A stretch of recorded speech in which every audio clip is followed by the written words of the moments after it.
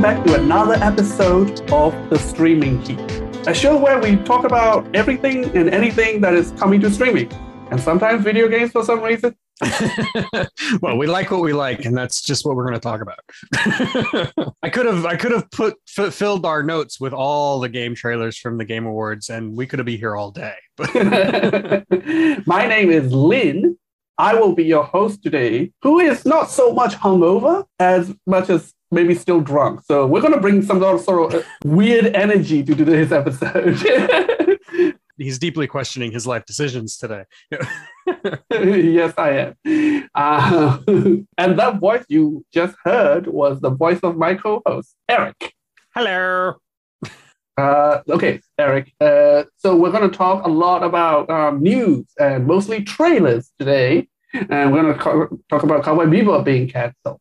Maybe some Daredevil news. We're going to talk about some games that are based on TVs and movies that were announced during the video game trailers, like The Expanse game, a new Star Wars game, finally a Wonder Woman game.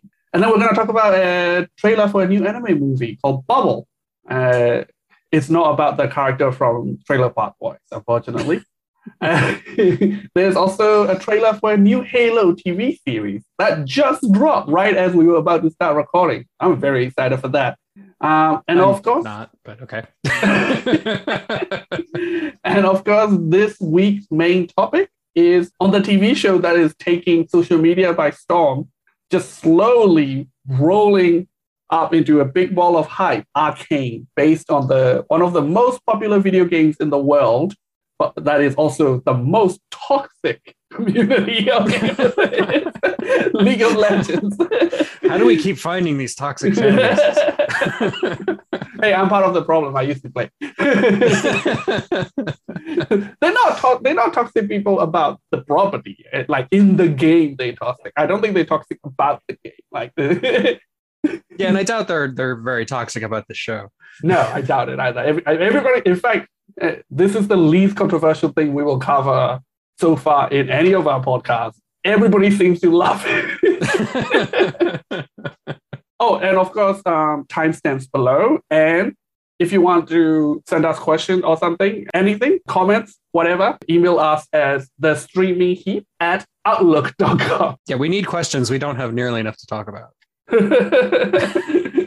And of course, if you leave us a 5-star review, we may read it out on the show. All right. Without further ado, let's go straight into bad news. Eric? Yes. Cowboy Bebop has been canceled. I know. And that actually does make me sad. Even though I was pretty critical of the show, I was really looking forward to the second season. Yes. And I think people who try should get more chances. Right, yeah. And I want to say I was surprised, even though with Netflix, they do this a lot. Yeah. But I will say I was surprised how quickly they did it. Like how early they announced it. Like they didn't even give the show enough time to really breathe before they canceled it. And the numbers seem to be good. So I don't want to start peddling around conspiracy theories and stuff, but it has to be based on the vitriol against it. You can't even say critical reception because the critical reception is like lukewarm. It's not bad. Yeah. Yeah. Like less popular shows stay on air for longer. I'm not sure if Netflix is canceling it because of controversy. Netflix doesn't seem to have any problem courting controversy. I don't think it's controversy. I just think it's like the loud, screamy people who hate it. It's possible, but also I think it's also a very expensive show, and they're really skittish about expensive shows. And the weight they put behind marketing it, maybe they think it's going to be like their next big thing. Right. You like leading up to it, it's all you see, you know, like they were really, really pushing this show. Right. The not to get video gamey on you, but the Capcom thing where they always assume the next game that they're going to release is going to be the biggest game ever, and when it's not, they say it's a disappointment. Yeah. And Square Enix as well. Same thing. Square Enix does the same thing. Right? Yeah. They're like, oh, we sold like 4 million copies. It's a disappointment. I'm like, wait, what? What? Do you think all hope is lost? Do you think there's any chance of something like a different streaming service like Amazon or Paramount like picking it up and funding it? Think that's possible? Never say never, but I don't really think so because it's expensive and because there's it's polarizing, and I Yeah. think other streaming services just want to steer clear of that.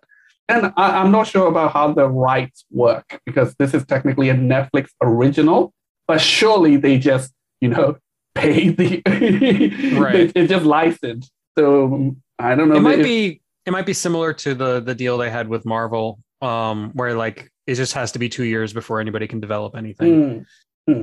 Yeah, the cast seems to have given up. Understandably. John Cho really like he's got to be broken up because he said in interviews he put his heart and soul into that show and he his worked harder body. on it. Yeah, definitely. He really beat himself up over it, quite literally. Yeah, and look, it makes me sad, and frankly, it kind of makes me angry, especially in the wake of how people are celebrating it. Yeah, that's just shitty. Yeah, I'm like, you didn't have to watch it. It's not like now you're gonna get a different live action Cowboy Bebop series you like. Like, right. Nobody's doing that. They're just not gonna do this again for like at least another decade or two. Right. Yep. So like you're just being happy for other people's misery. I don't understand. All right, let's move on to better news. So Charlie Cox is apparently confirmed to play Daredevil whenever he appears in the MCU. That was the very lawyer speak Kevin Feige said. Did you actually watch the interview in which he said it? I did. It was there was a lot of modifiers in his statement. Yeah. But when he said whenever he next appears, Amy Pascal, who was next to him, like squirmed a little bit, like she had like a look about her. Look, it's all but confirmed he's in the new Spider-Man, No Way Home. It really surprises me how early they would announce it, because why would you do that now, just a couple of weeks out from the show or from the movie coming out? If he does appear in No Way Home, that seems like a real lost opportunity. Yeah, I think he just got sick of being repeatedly asked about it over and over and over, right? And like he gave the most non-committal thing also. Yeah. If we're going to show Daredevil, it will be Charlie Cox, maybe, next time he appears. But what he doesn't know is now people are just going to be like, Jessica Jones? Punisher? But nobody's going to say Iron Fist. Yes, you can rest assured nobody will ask Iron Fist. That's not true. They're going to ask because that's controversial. They're hoping he will say something negative. And if he doesn't, they can be outraged about it. Yeah. Also, Amy Pascal looks so different. I didn't recognize her at all. Maybe she's been replaced. Disney's very powerful, you know. Yeah. Yeah. We have replaced Amy Pascal with a more agreeable Amy Pascal. I love their interviews together. Whenever Amy Pascal and Kevin Feige have to do interviews together, I love it because it's always awkward. There's always like looks back and forth between the two. Like, what the hell are you saying? Yeah. Yeah. You remember the interview where like she was like, "Oh, it's all in the MCU," and then he's like, "No, it's adjacent." Like they're talking about the other movies like Venom and Morbius, and he's like, "It's in their own little separate universe." He must love his job in general because I think he really hates the interview circuit. Yeah, he's not a good interviewer. No, he's just like, he can't say anything. They always ask him questions about things he can't say. And he's always like having to stare down people like Tom Holland or Amy Pascal or Haley Seinfeld, the latest edition. And to just be like, shut up. Stop talking. Just be quiet. I don't know how much of this story is true or not, or how much is stars like puffing it up. Did you see the story about how Owen Wilson apparently accidentally mentioned that he's growing a mustache to play Morbius, and then he said he immediately got a message on his phone from an unknown number that says strike one. That's awesome. It sounds fake, but I want to believe it. Yeah, me too. Because we know Daredevil's coming to the MCU, I think that makes our theories about, I don't even think it's a theory, I think it's a fact, but the theories about Vincent D'Onofrio showing up as Kingpin in Hawkeye. Yeah, I think it's makes it even more likely. Yeah. Yeah, he when this news broke, he also congratulated Charlie Cox in a tweet. Vincent D'Onofrio. That guy is not looking to hide. Like, he's just not saying it. Like, he keep talking about Daredevil and like Hawkeye for the last 2 to 3 weeks. He's being coy, but he's not being that secretive about it. No, not at all. He's having the time of his life, which is great. Vincent D'Onofrio is like, I think, one of that like 90 early 2000 tradition of character actors who take into modern days. Like, he's in so many things as like almost unrecognizable. Oh yeah, definitely. And he's been around a long time too. Yeah. What's the first movie I think I saw him in was Full Metal Jacket. What was that? Early 80s? With a jacket. He was even in like Jurassic World as Ed. Oh right, I forgot about that. Insane guy who's like, these raptors will be good for the military. What the fuck? That makes total sense. Yes. That's like replacing tanks with elephants. Anyway, let's pivot to talk about all these trailers. Make sure to wear enclosed shoes because we're about to visit the trailers park. So the Video Games Awards, is that what it's called? VGA. Yeah, the VGA, the Video Game Awards, which really isn't even about awards anymore. Like, they really give awards, but that's not what anybody cares about. Yeah, it's Jeff Keighley's a big industrial event in which they just announce a lot of games. Yeah, I think it's just picked up a lot of the slack from E3 since E3 is gone now. Yeah, but I think it's been parallelly growing next to E3 for a few years now, even before the pandemic hit. It has. It was just perfectly situated for when E3 downgraded to take it over. In there is a lot of licensing games based on television shows and movies, and we're going to talk about a couple of them here. Right. Like I said, we could talk about all the trailers, but we're just going to pick the few that have relevance. Yeah. Even though I could talk about Alan Wake all day. So let's start by talking about the announced Telltale game based on The Expanse. Yeah, first of all, wait, what happened? Telltale's around again? When did that happen? Oh, yeah, they restarted, yeah. Yeah, it's probably a completely different team, but still, I think some of the old people got hired back. In case people don't know, like, Telltale collapsed. Right. This was the studio that was most well known for doing, like, choose your own adventure style games, like the Narrative Walking Dead series, and the Batman is really cool. Yeah. Games like that. Yeah, Fable. There was a Game of Thrones one that was pretty good. They also did a Guardian of the Galaxy one. Right. A lot of licensed stuff. And they were pretty good at it. Yeah, they did a good job. They're most known for their Walking Dead ones when the TV show Walking Dead was at the height of its fame, not having a death rattle. Yes. So you haven't seen The Expanse, right? Right. Much to my shame, I still have not seen The Expanse. I'll get around to it one day. Everybody in my life is screaming at me to be watching it right now. Oh, including some of our fans. Like, yes, I'm sure. I know a couple of people who really hate the fact that you haven't seen The Expanse. It's like a show made for me, but I still haven't watched it because I'm lazy. And like, I don't feel right forcing you to binge 60 episodes or whatever to make an episode, making a podcast. But so I'll take the lead, I guess.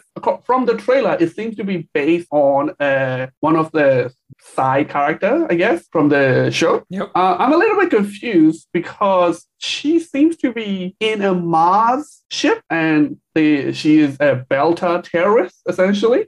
So I don't know what happened, but I think they just showed that class of Mars ship in the trailer because the main ship in the series is that class. Yeah, it could have just been an editing trick to make you think that she's driving it. Yeah. She's in it, but she's not piloting it. So she could have just, I guess, hijacked it.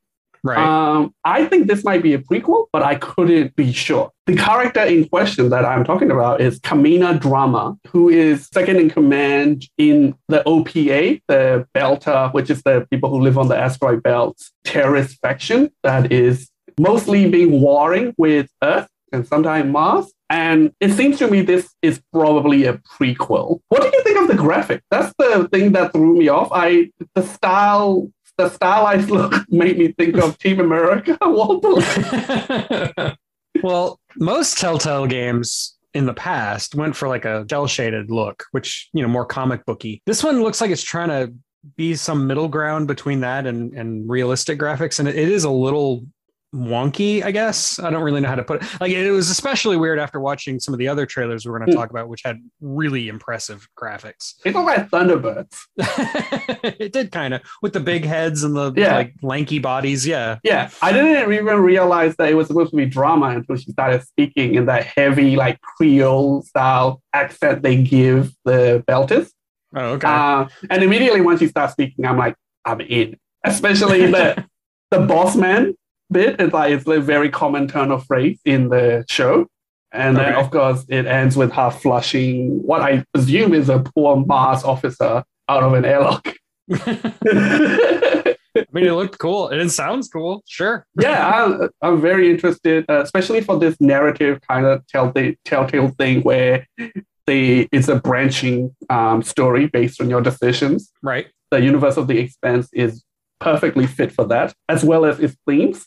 And I fully understand why they don't make it about the main characters from the show as well. It will completely sidestep one of the main problems I have with the show is the same problem as Harry Potter, which is the main character is in the midst of every single issue and he's right all the time. Yet when the next crisis comes along, everybody's like, we don't trust you. I'm like, why? That Harry Potter guy, he's not trustworthy. Yeah. It's not that he's been right the last 5 years, but yeah, whatever. It's 10 for 10. He's right every time. And he makes the right decision every time.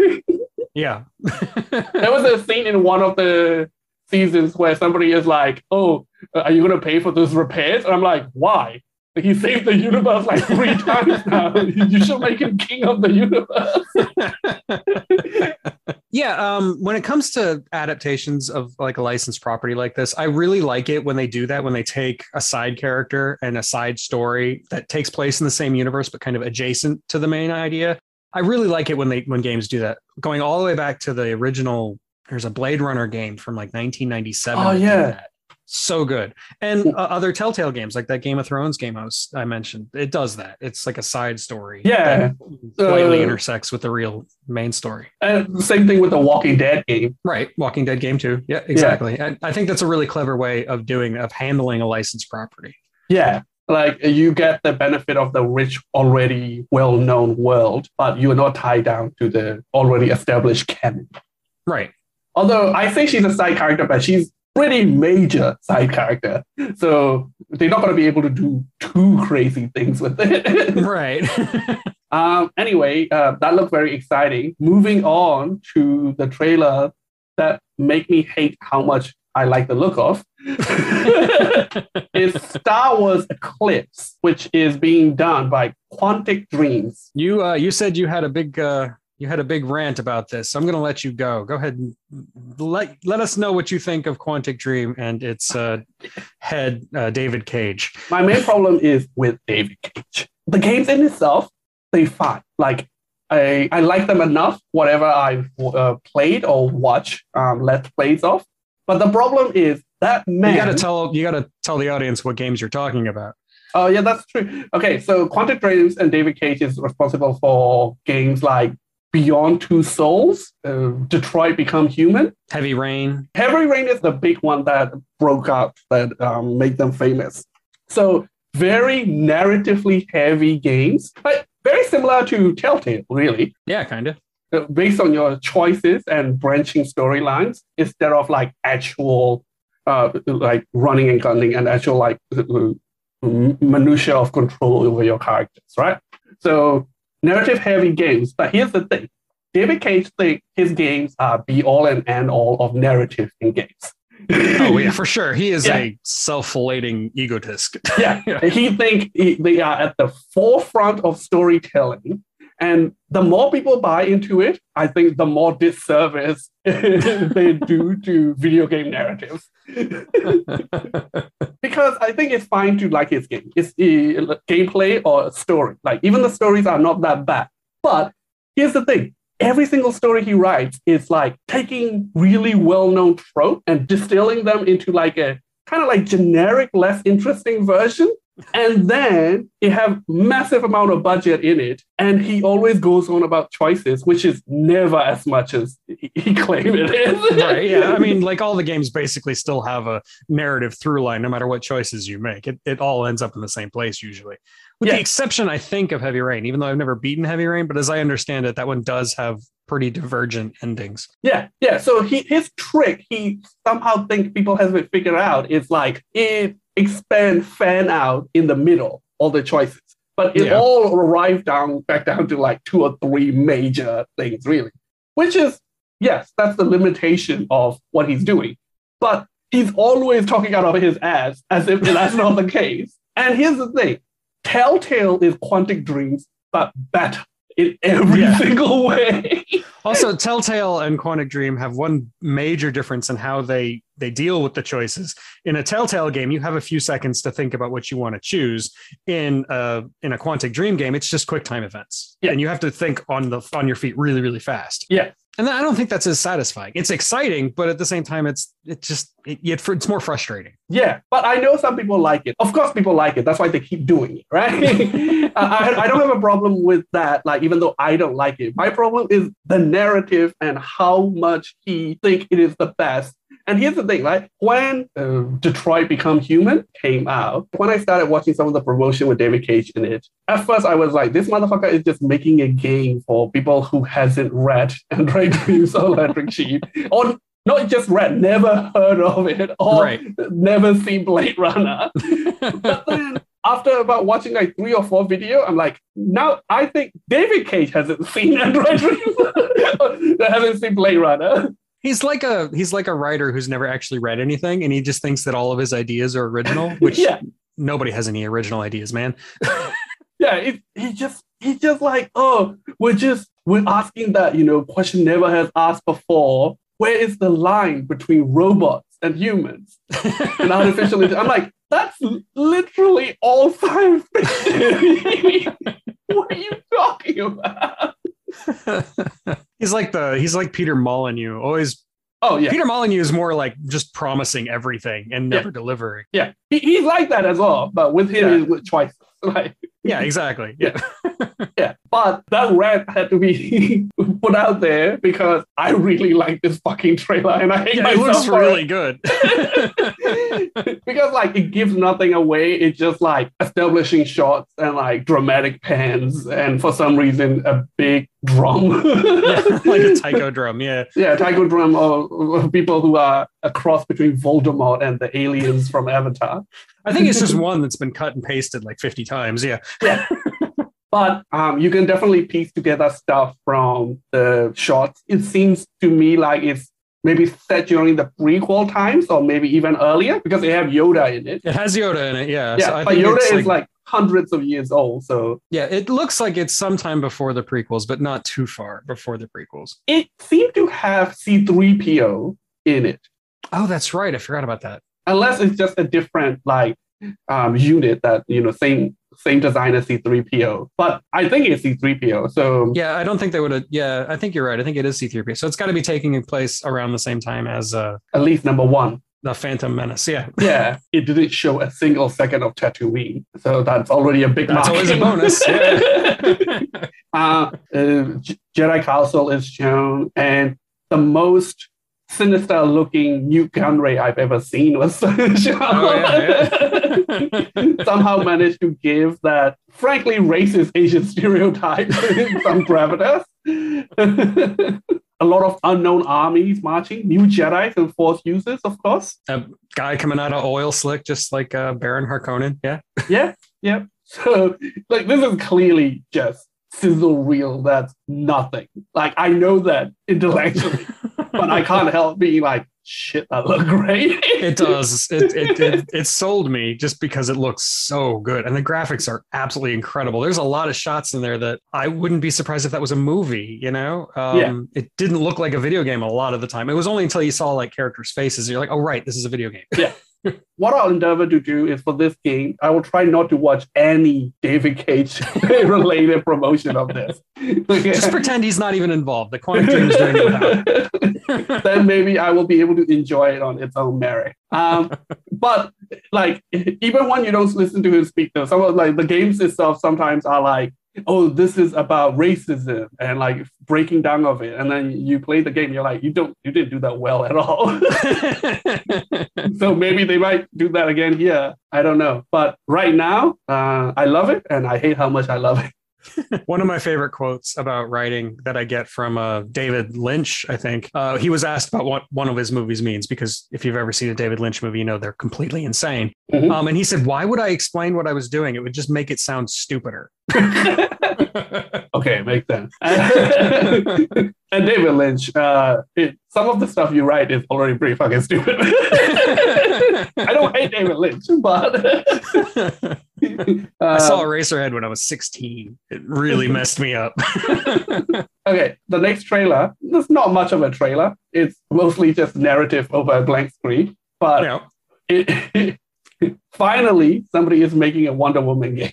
Yeah, and it's a single player game. It's insane that has never been done before. And that just goes to show the inherent sexism of the industry. Wonder Woman is one of the most popular characters in DC Comics. There's a friend of mine who is absolutely obsessed with Wonder Woman, and he's been saying this for as long as I've known him, that there hasn't been a Wonder Woman game and that's a crime. Yeah. There's no reason why a Wonder Woman game that is like God of War, the new one, shouldn't work. Although it'd be funny if they made it like the old one, and like Wonder Woman is just like hack and slashing. Hack and slashing and going around like having sex with like demons and gods alike. Yeah, that wouldn't really be sending the right message, but I'd still play the hell out of it. They shouldn't do it, but it would be fun. I mean, once again, no indication of what the gameplay is going to be like, or even what the story is going to be like. It's just they pretty much just show you. They show you Wonder Woman, and that's about it. Yeah. Looks good. Looks like Wonder Woman. Looks like Wonder Woman. I'm down. All right. So we're going to move on from video games and actually start talking about movies and TV shows. So let's talk about the one you put down here, Mr. Anime Man, the biggest anime fan there is. Yes, I am the anime expert somehow. I don't know really how that happened. You did one episode of your video on Akira, and now you want more. You had a taste. Next time we check in, you're gonna have binge like 300 episodes of One Piece or something. Well, this is Bubble. It's for Netflix. It's a movie. It's being done by a lot of the same people behind the animated version of Attack on Titan, the original version. Yeah. And it looks interesting. It's the kind of story that I think only works in animation, that would never work in live action, because it's all about gravity being all messed up in Tokyo. Like weird bubbles have rained down inexplicably upon Tokyo, and gravity's all messed up and people are jumping around, and it looks really interesting and different. And, because it's the same guys who did Attack on Titan, I know that there's going to be some really heavy metaphors there, but I'm really curious how they're going to do that with bubbles. But it looks really cool, and I'm totally interested. Yeah, it looked really interesting. And this goes back to like the video we recently did together on your channel. Go check it out. Yeah, please. It's not getting enough views. The Unapologetic Geek, right? Yeah, as we mentioned in that video, Japan has this unique apocalyptic vision because they've experienced the thing closest to, apocalypse that modern society can. Exactly. in the atomic bombs. And we talk about how their view of apocalypse and post-apocalyptic society is very unique and very interesting. I wonder if lately people who are still affected by that kind of narrative, the new filmmakers are also being affected by our climate change, because this is like the second or third anime in the last few years that flood Tokyo. Right. Yep. Weathering with You like completely flood Tokyo as well. Well, I think climate change is definitely part of that, but I also think it's part of the Fukushima disaster, because there was flooding in Japan. Like in the newest Godzilla movie, Shin Godzilla, the newest Japanese Godzilla movie, there's a lot of flooding and stuff, and that's obviously a parallel to Fukushima, because the whole movie's about Fukushima. And that Shin Godzilla is made from the famous anime director of Neon Genesis Evangelion. Right. I did actually know that, because I'm an anime expert. I know everything about it. So he's big on apocalypse. Yeah. This seems to be a combination of that movie I mentioned, Weathering with You, and anime whose name I can't remember off the top of my head, about gravity being reversed for like half the world's population or something. I do know what you're talking about, but I don't remember what it's called, and I never saw It might be called Gravity. I'm not sure. Yeah, this looked interesting, but some of the action scenes I didn't enjoy because it feels so floaty. But I guess that's the point of it because it's bubbles. Yeah, it's not as gritty looking as Attack on Titan. It's more, Yeah. it's not quite chibi, but it's more cutesy Japanese animation. Well, I'm more talking about like there doesn't seem to be weight on the character's movement in the action scene they showed off in the trailer. But that's because he's jumping from like bubble to bubble. But you know, like in Attack on Titan, there's a lot of weight on the impacts. And then the wires being shot out of their little grappling hooks that it go taut and they swing and they all have very heavy weight to it. This is the opposite. Yeah, and I think that, like you said, I think that might be the point. But yeah, it does look kind of weird in action. Whether or not it's the point, I still don't like it. Definitely we'll have to check it out when it come out. Yeah. All right, 2 steps forward, 1 step back. We're going to go back to video game adjacent because they're finally doing what they've been threatening to do for like 2 decades now. They are making a Halo TV series. If it were actually 2 decades ago, I'd be super psyched. But in today, I really don't care. I'm super psyched. Honestly, like I've given it a lot of thought over the years because, like you said, they've been threatening this for so long. I just don't think Halo would translate well to live action, even as a TV series. I just think it's too generic of a story. I mean, everybody always talks about Halo having this great story. It really doesn't. It has a good universe, but it's not a great story. It's basically just aliens with a big ring. Okay, I'm about to go on the nerdiest spiel of my life. And if you know me, that's saying something. Have you read the Halo books? No, but I do have a friend who has. Yeah, just told me all about them. So this seems to be more based on the Halo books to me. Because the trailer, once again, doesn't give too much away. A lot of establishing shots with a narration over the top. Right. But what we don't see pointedly in this trailer is none of the aliens. Right. You don't see a single alien. You don't see any of the... We see a lot of space Covenant. structure. Yeah. So it doesn't seem to be cheaping out on it.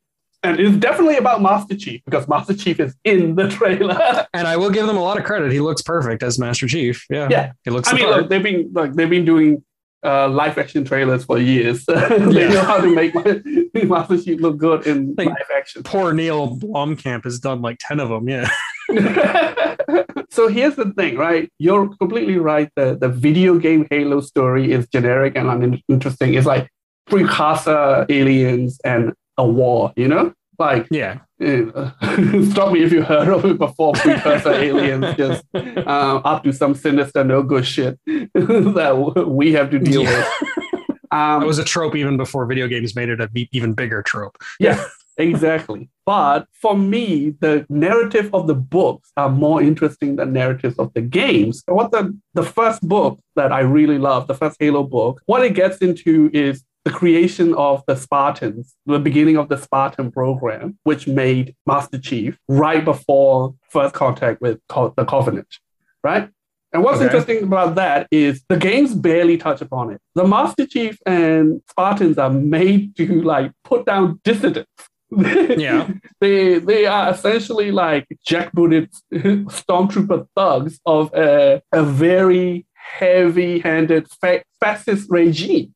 Like, they were made by people kidnapping children and leaving flesh clones in their bed and then genetically modifying and experimenting on them with a massive kill rate. And then they build a world where it's quite dystopian. And then they have to come together when suddenly first contact happened. And they're like, well, I guess we gotta fight for survival. And that part is interesting to me, which the games don't even touch on at all, not even a little bit. Yeah, and even that, I mean, sure, it does sound more interesting, but even that is also pretty tropey. It's just the universal especially soldier because it's been so long since the actual first Halo game came out. Yeah, exactly, because Halo is not really as deep into the pop culture gestalt as it used to be. Yeah.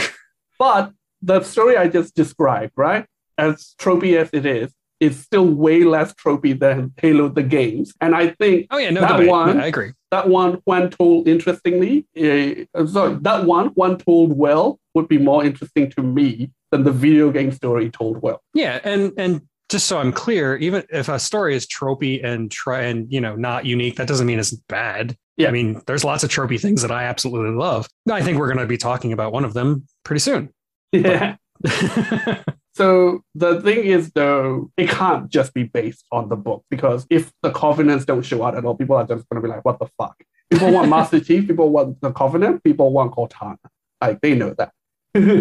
Yeah, and we already know that Cortana's in it because it's being voiced by the same actress who voices Cortana in the games. Yeah, and Dr. Halsey, the woman who started the Spartan program, this terrifying, awful genetic experiments on children, she is also the in-universe character that Cortana is based upon. So they will probably be played by the same character. That makes sense. Okay. So it's also going to get into an interesting dynamic of John having like a mother complex with Cortana. Creepy. All right. Yeah.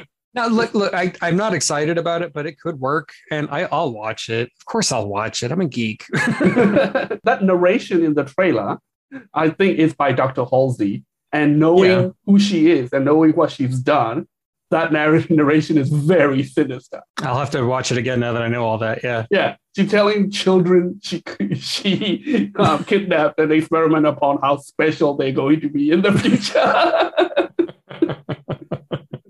Well, I mean, they could handle it through, they could either change the timeline so that these things are happening concurrently, or it could all be flashbacks kind of thing. Like, I mean, there are ways to handle that in a show where you have both the game storyline, or at least some parts of the game storyline, at the same time as you have the whole Spartan backstory. Yeah. Oh, they also absolutely gonna do one of the most famous Halo books there is, Fall of Reach, which is about the first contact with the Covenant.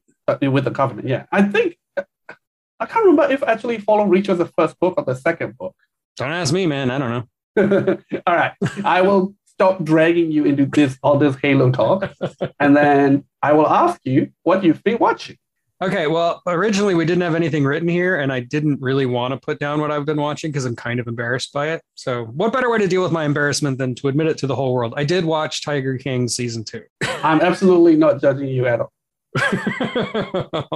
Even though my face clearly says otherwise. Yeah. like most people, I got caught in the Tiger King thing because it was the very beginning of the pandemic and everybody on social media was talking about it. So I just booted up the first episode. I'm like, I just wanted to see what the fuss was about. And I wound up binging the whole thing because it's a train wreck, as you know. It's so awful and everybody is weird and bizarre and awful. Yeah. It's definitely one of those cases of truth doesn't have the rules of fiction, because fiction have to make sense. Yeah, nothing that will happen in Tiger King 1 is like, what are these cartoon characters like with these fucking people? So out of morbid curiosity, I watched the second season, which is shorter than the first season. And at first it was really interesting because they seem to be taking this meta route of exploring how the first season of Tiger King had affected all the players and how it had warped their sense of reality even further, and that there were things that the documentary had implied, like the fact that Carol Baskin obviously killed her husband, that everybody's believing now, and that's probably not cool that people are taking it that far and sending death threats to Carol Baskin and stuff like that. And it was dealing with the fallout of what they had done in the first season. And I thought that was really interesting and really self aware, but then they ruined it in the second half of the second season by just repeating the exact same mistakes and making events seem more sinister than they probably were, and making implications that there's not any evidence for, and people are still going to be sending death threats to Carol Baskin. As long as they're not sending it into the wrong Baskins. Oh yeah. But anyway, yeah, since that's something I've been watching and that's all we had, I had to mention it. It is what it is. It's the Tiger King. You know that. No, it's probably, there's probably cynical cash grab involved in there being a second season of Tiger King. Because of course, when they made Tiger King, they had no idea it would become huge. And, Netflix does really well with documentaries. They don't cost a lot of money, and they always seem to randomly get buzz. So why not? Yeah, I bet the people who made this Tiger King 2 really wishes Trump pardoned the Tiger King because no doubt tackled in this documentary that was what he was waiting for. He had a limo on standby outside of the prison for weeks.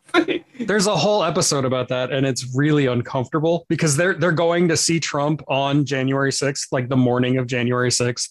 It is so... yeah. There's a whole episode dedicated to just that. Oh, yeah. See, this is showing the real victim of things like the events of January 6th. Yeah. Tiger Kings. All right. So we're going to wrap up everything we had to say about the first half of the show there. And when we come back after this break, we're going to talk about this week's topic, Arcane. So be right back. And we're back. All right. We're here to talk about Arcane, the show that's based on League of Legends. Eric, you know how we usually start with a quick summary of the show we're covering? Yeah, Storyteller Lynn. Okay. Today, because this show is really long with a lot of interweaving throughout line, I'm going to do something slightly different. And I'm going to try to sell you on the show. Okay. Here we go. Arcane. It is a tale of two cities. One is such a hive of scum and villainy that Obi-Wan could probably need to cut off a dozen hands just to cross the street without being accosted. Another is made out of one-percenters and ruled by a council that is incompetent and corrupt. The series have everything you'd want. You like orphans? You have a bunch of them. You hate orphans? Watch them die or have terrible things happen to them. What else do you like? Science? Magic? You have both. Fashion? Rich or poor, everyone dressed like $1 million. Corrupt or incompetent politicians? Check both boxes, baby. You like Harlequin? A budget version of her is pretty much in this. And then V, big hands. You know she's the one. Intrigue, political commentary, Imagine Dragons, a random rap music video inserted into the middle of it for some reason. You name it. You have it all. A package filled to the brim that you will forget it's an adaptation of one of the most toxic games of all time. Welcome to Arcane. See, you should have just said that before you had that hitman hired to put a gun to my head to force me to watch it. Yeah, this is something that I had to slowly wear you down into watching. Yes, many, many, many times. I think it's because you, like a lot of other people, have never heard anything good about things related to League of Legends. Yes, this is true. So let me explain very briefly why is that. League of Legends is known for having a very toxic community. In that in-game, people are very toxic to each other. They're not necessarily being toxic about the game, just in the game. You know the stereotype of like people just saying, I fucked your mom on Halo and stuff like that. It's times 1,000. The main problem is like people getting mad because the games go for like 30 minutes, right? Right. It's 5 versus 5 players. And if somebody is letting the team down, everybody really jump on that. And because it's a competitive game, it just keeps getting out of hand. And like people are commonly telling each other to kill themselves, things like that. Nice. And people get mad and intentionally ruined the game by like deliberately dying over and over again, things like that. So that's why that sounds like a fun game. I used to play it. I'm not good at it, so I was the target of a lot of brutal stuff. So see, nothing that is negative about the game is really about the narrative, in which there isn't really any. There's only like lore, because it's a multiplayer game, 5 versus 5.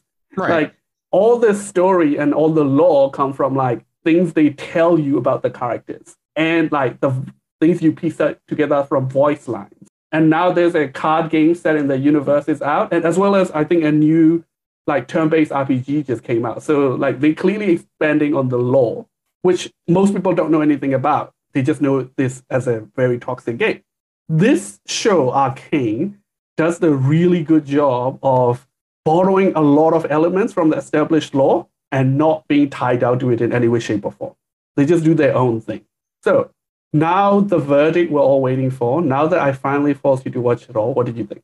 Well, look, I have to admit, I fucking loved it. I really did. Like it really got me. Like I said, I was gonna watch it over a course of a few days, and I wound up watching it in like 2 days. Because as soon as I watched the first episode, I was hooked. The storytelling is really mature. Like, and I don't mean that it's just about sex and drugs and violence. I mean, it's mature. It's also about that. It is about that, but it's mature in the sense that the story is very well crafted and very well put together. They put a lot of thought into how things work together and how the lore is built around the story and how the characters make the story happen and not the other way around. Like, it's really, really well written and really well animated. And that's it. It's just really good. I really, really loved it. I was betting on that. I was betting very heavily on that. Otherwise, this show would have gone very differently. One of these days, we will cover something that one of us loves and the other hates. It's going to happen. And I can't wait, honestly. Maybe we'll cover a David Cage game.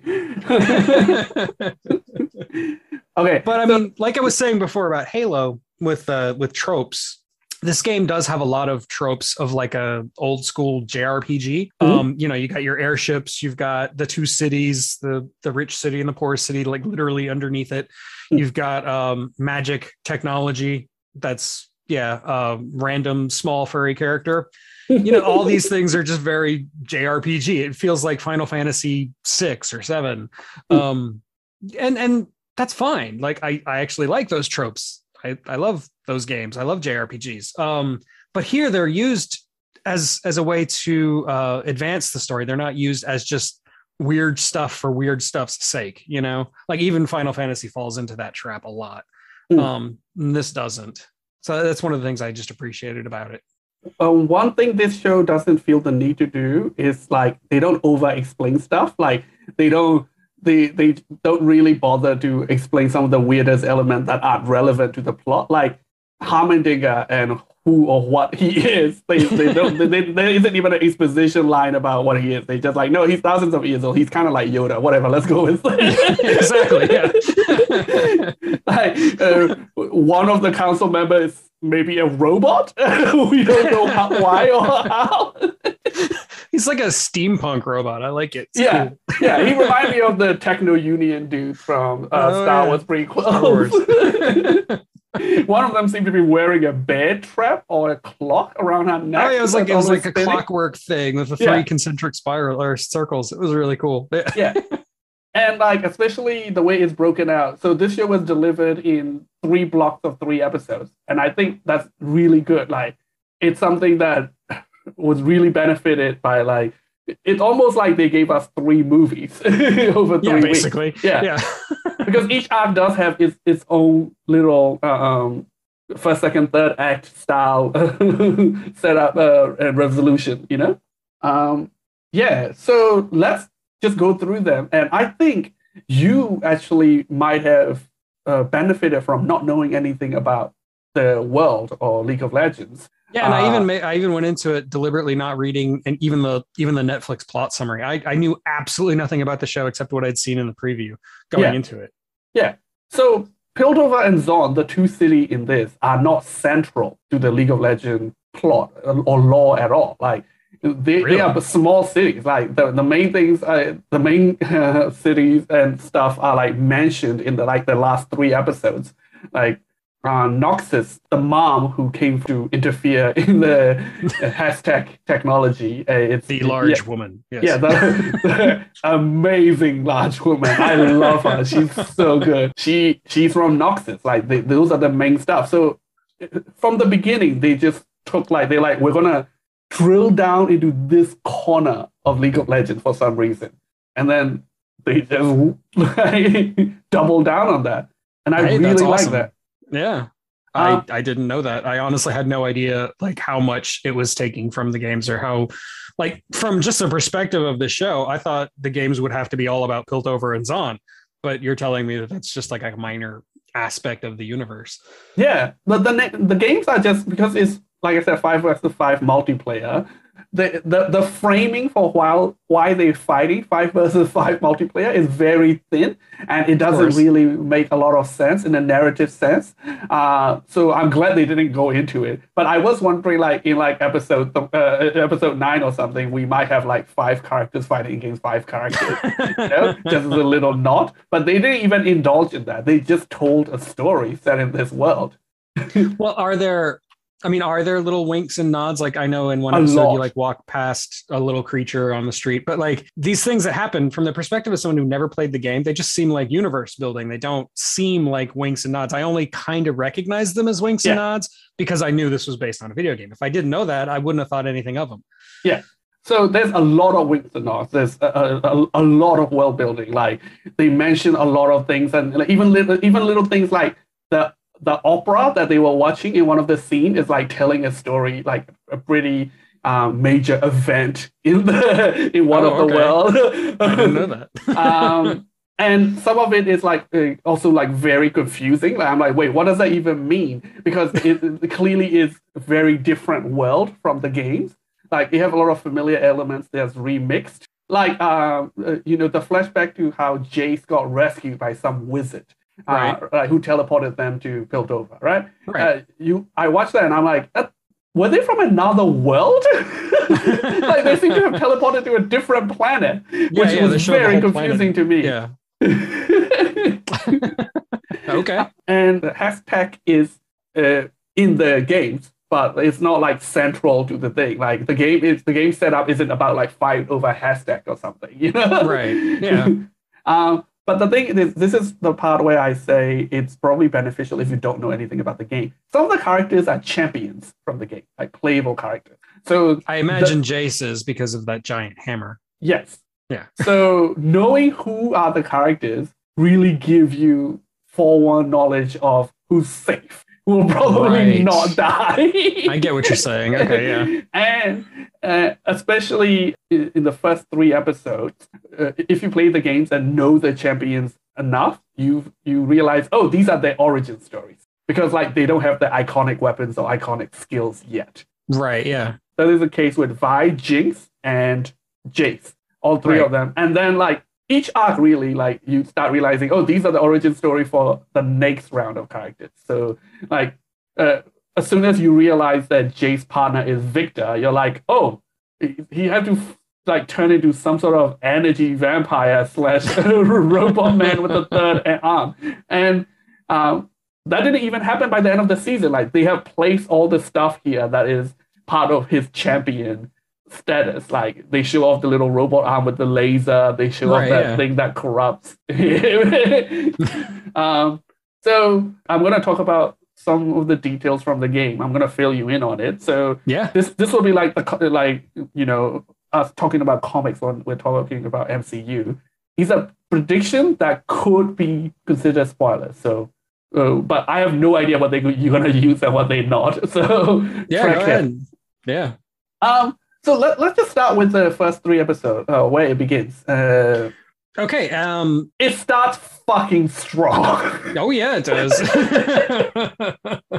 Can I quickly say, when I went into it, I was always going to watch it because I like the lore of League of Legends, and it's something up my alley. But I wasn't expecting it to be this good. Like the opening thing happens, and like I almost double check. I'm like, am I even like, did I misclick and they do some weird Netflix original anime? And I paused and I told my partner, I'm like, this is not really strong. Like, what is happening? Why is this so good? So sorry, go on. No, but like I said, since I knew nothing about the game, I didn't even realize that the first 3 episodes were more backstory than anything else. It was more just telling the story of how everything starts. Like I didn't even know that. I didn't know who the main characters were. I sort of knew that the show was about 2 sisters just from the trailer. So I knew that like Vi and Powder were probably going to figure in, but I didn't realize that there was going to be that big time jump. Like I just never pieced it together in my brain because I didn't think about it too hard. Yeah. And that alone, I think, separates this from some other things we've talked about. Like when we talked about Cowboy Bebop, I talked a lot about how it handled backstory and how I thought it handled it poorly. This show handles it perfectly. Yeah. Not only does it give it to you up front, gives it to you early on, even later in the show, in later episodes, when it flashes back, it's always brief and it always is to the point, and it shows you something new and interesting that you didn't know before. Yeah. And you didn't get that in Cowboy Bebop, really. Yeah. This would be like if Cowboy Bebop had taken that episode right before the end, like the second to last episode that gave the whole backstory between Fearless and Vicious. Fearless and Vicious, thank you. That gave their whole backstory. If it had been the first 3 episodes of the series instead, and they had put more time and effort into it and made it less cliche, it could have worked a lot better to make their relationship more interesting. Like the relationship between Vi and Powder that carries this whole series is intense and really, really powerful. And I don't think you could have gotten that unless you had devoted 3 whole episodes to their backstory. Yeah. So jumping in, I quickly realized that there will have to be a time jump, not because the plot is setting up something central to League of Legends or something. This is all about the characters, and Vi and the character's name in the game is Jinx. She's right. Jinx, not Powder. So that quickly told me that, this is about Vi and Jinx becoming the iconic versions. So I so that's why I think like it really is good for you if you know nothing about the game. If you don't even know the champions. Yeah, exactly. I didn't know any of that. Like, and I thought it was setting up for like Jace and Vi to become like relationship interests or something, which totally doesn't happen. And I'm glad it doesn't happen. That would be awful. That is Vi and Caitlyn. Yeah, which is awesome. And we'll talk about that later. But the first episode, like, it really does a good job also of laying out very quickly what the theme of this show is, or what the basic themes of the show are. Yeah. You've got there's a scene where they're running away from the enforcers and they're running back into their little undercity after having blown up a building by accident. Yeah. And they come across a kid, Deckard, I think is his name, which obvious Blade Runner reference. Yeah. And they get into a fight. And first of all, the fighting is really kind of gritty and realistic. Like, people are actually, it's not glorified violence, at least not yet in the show. Like, at this point, it's very like, it feels real. It's clumsy. It's kind of brutal. And it feels like everybody gets hurt and nobody wins. It feels like a John Wick fight, not like a Fast and Furious fight. Right, exactly. And right at the end of it, Deckard is about to get up with a knife and, take it to the next level. And Vi just stares him down and says, "Do you really want to see how this is going to play out?" Yeah. And that is the show in a nutshell. Like, do you really want to see how violence escalating is going to play out? And that's what the show does. I mean, it shows you violence gradually escalating and escalating and escalating. Yeah. And then, she goes home and she talks to her adoptive father, Vander, who is an awesome character, by the way. And he lays it out even straighter. He's like, "Look, you do not want to go down this road. You don't know what you're doing. You have a sister to take care of. And if you keep doing this, what are you going to sacrifice? What are you going to lose if you go down this road?" Yeah. And sure enough, even by episode 3, you find out, and she loses pretty much everything. Yeah. And that's really good writing. So good. And it hinges on that righteous anger of youth. Yeah. And it's relatable and understandable. Yeah. Yeah. This is one of the properties that it's not really cyberpunk, but it's more steampunk than cyberpunk. Yeah, but it definitely captured the punk version of cyberpunk that a lot of cyberpunk and steampunk things forget. Like, they forget the punk. They forget the attitude. And steampunk, when you forget the punk, it's veer very dangerously into like just a love letter for effective colonialism. It just becomes like Professor Layton or something. Yeah. But like even the beginning scene, like it's just soldiers walking down the bridge and executing people. Oh yeah, right. I forgot about that. Yeah. Immediately set the tone, right? So Vi is known for having those big gauntlets. So it immediately teased the prototype version of the gauntlets with the weapon that Vander is using. Yeah, it's you. I think you even see them before you see Vander. Like the camera just immediately shows that and then pans down to Vander. Yeah. Yeah, the first episode especially is very good at building the world, and then very good at setting up expectations and then quickly subverting them. Because they set up Piltover as like very rich people 1%er city, like the way I joke about, right? And then as soon as we drill down into Jace, we quickly find out that, oh, that's not necessarily the case. Not, the entire city can't be rich, you know? Right. No, I mean, it does a really good job of like showing the point of view of both sides and not making either side out to be wholly righteous or wholly villainous, you know? Yeah. I appreciate that. Yeah. And like Jace is, they are right that by the Undercity standard that Jace is very well off. But then we quickly find out that, hey, like, he's also struggling. He also has his own problem. He almost died. He lost his mom. To be fair, most of his problems are illegal experimentation. That's true, yeah. So, I think in the first 3 episodes, the main thing is you learning to love the characters. And you mentioned you love Vanda, you know. Oh, absolutely, yeah. Yeah, so let's go through the character's arc in the first 3 episodes. Well, since Vander's arc is entirely devoted to the first 3 episodes, let's talk about that. He's obviously gotten to a point where he's gotten this very like Tao-like peaceful middle way thinking, where he's decided that avoiding violence is a better path to peace than fighting. Yeah. And he's had to make compromises in order for that to happen, for that to work. He's, he's working with the enforcers to some extent. He's got to deal with them at least. And he's trying to maintain the peace, even as his adoptive daughters are causing havoc. Yeah. And that's spiraling out of control until eventually he is given, what's it called? Shimmer by a bad guy of his own making, which is also another big theme of the show. And that is a representative example of just pure unbridled violence. It makes him a superhuman killing machine. Yeah. It's like a rage drug, basically. Yeah. It's Dr. Jekyll, Mr. Hyde formula. You know, yeah. basically. But even under the influence of that, he's still trying to, he is fighting. He's fighting against the bad guy, Silco, and his goons or whatever. But he's still trying desperately to just get his kids out and maintain some semblance of peace when this is all said and done. And he dies trying to do that. And I think that his death makes it clear that this show is not going to be about a happy ending. This isn't going to be where peace wins out over violence. This is a show where violence is always going to win. Yes.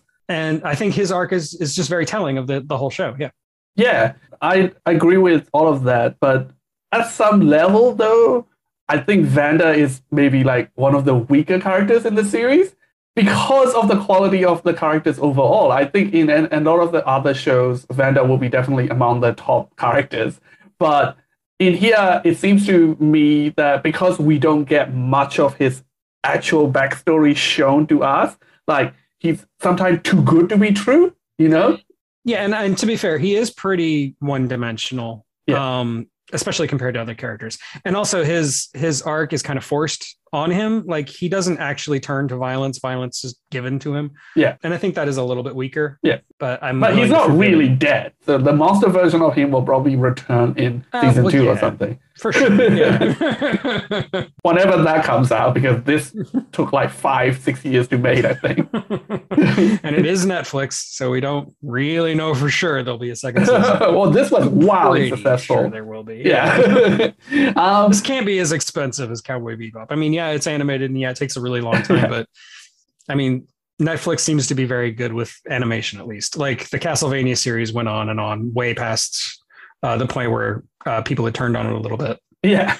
I like the last season. I think they turned it back around in the last season.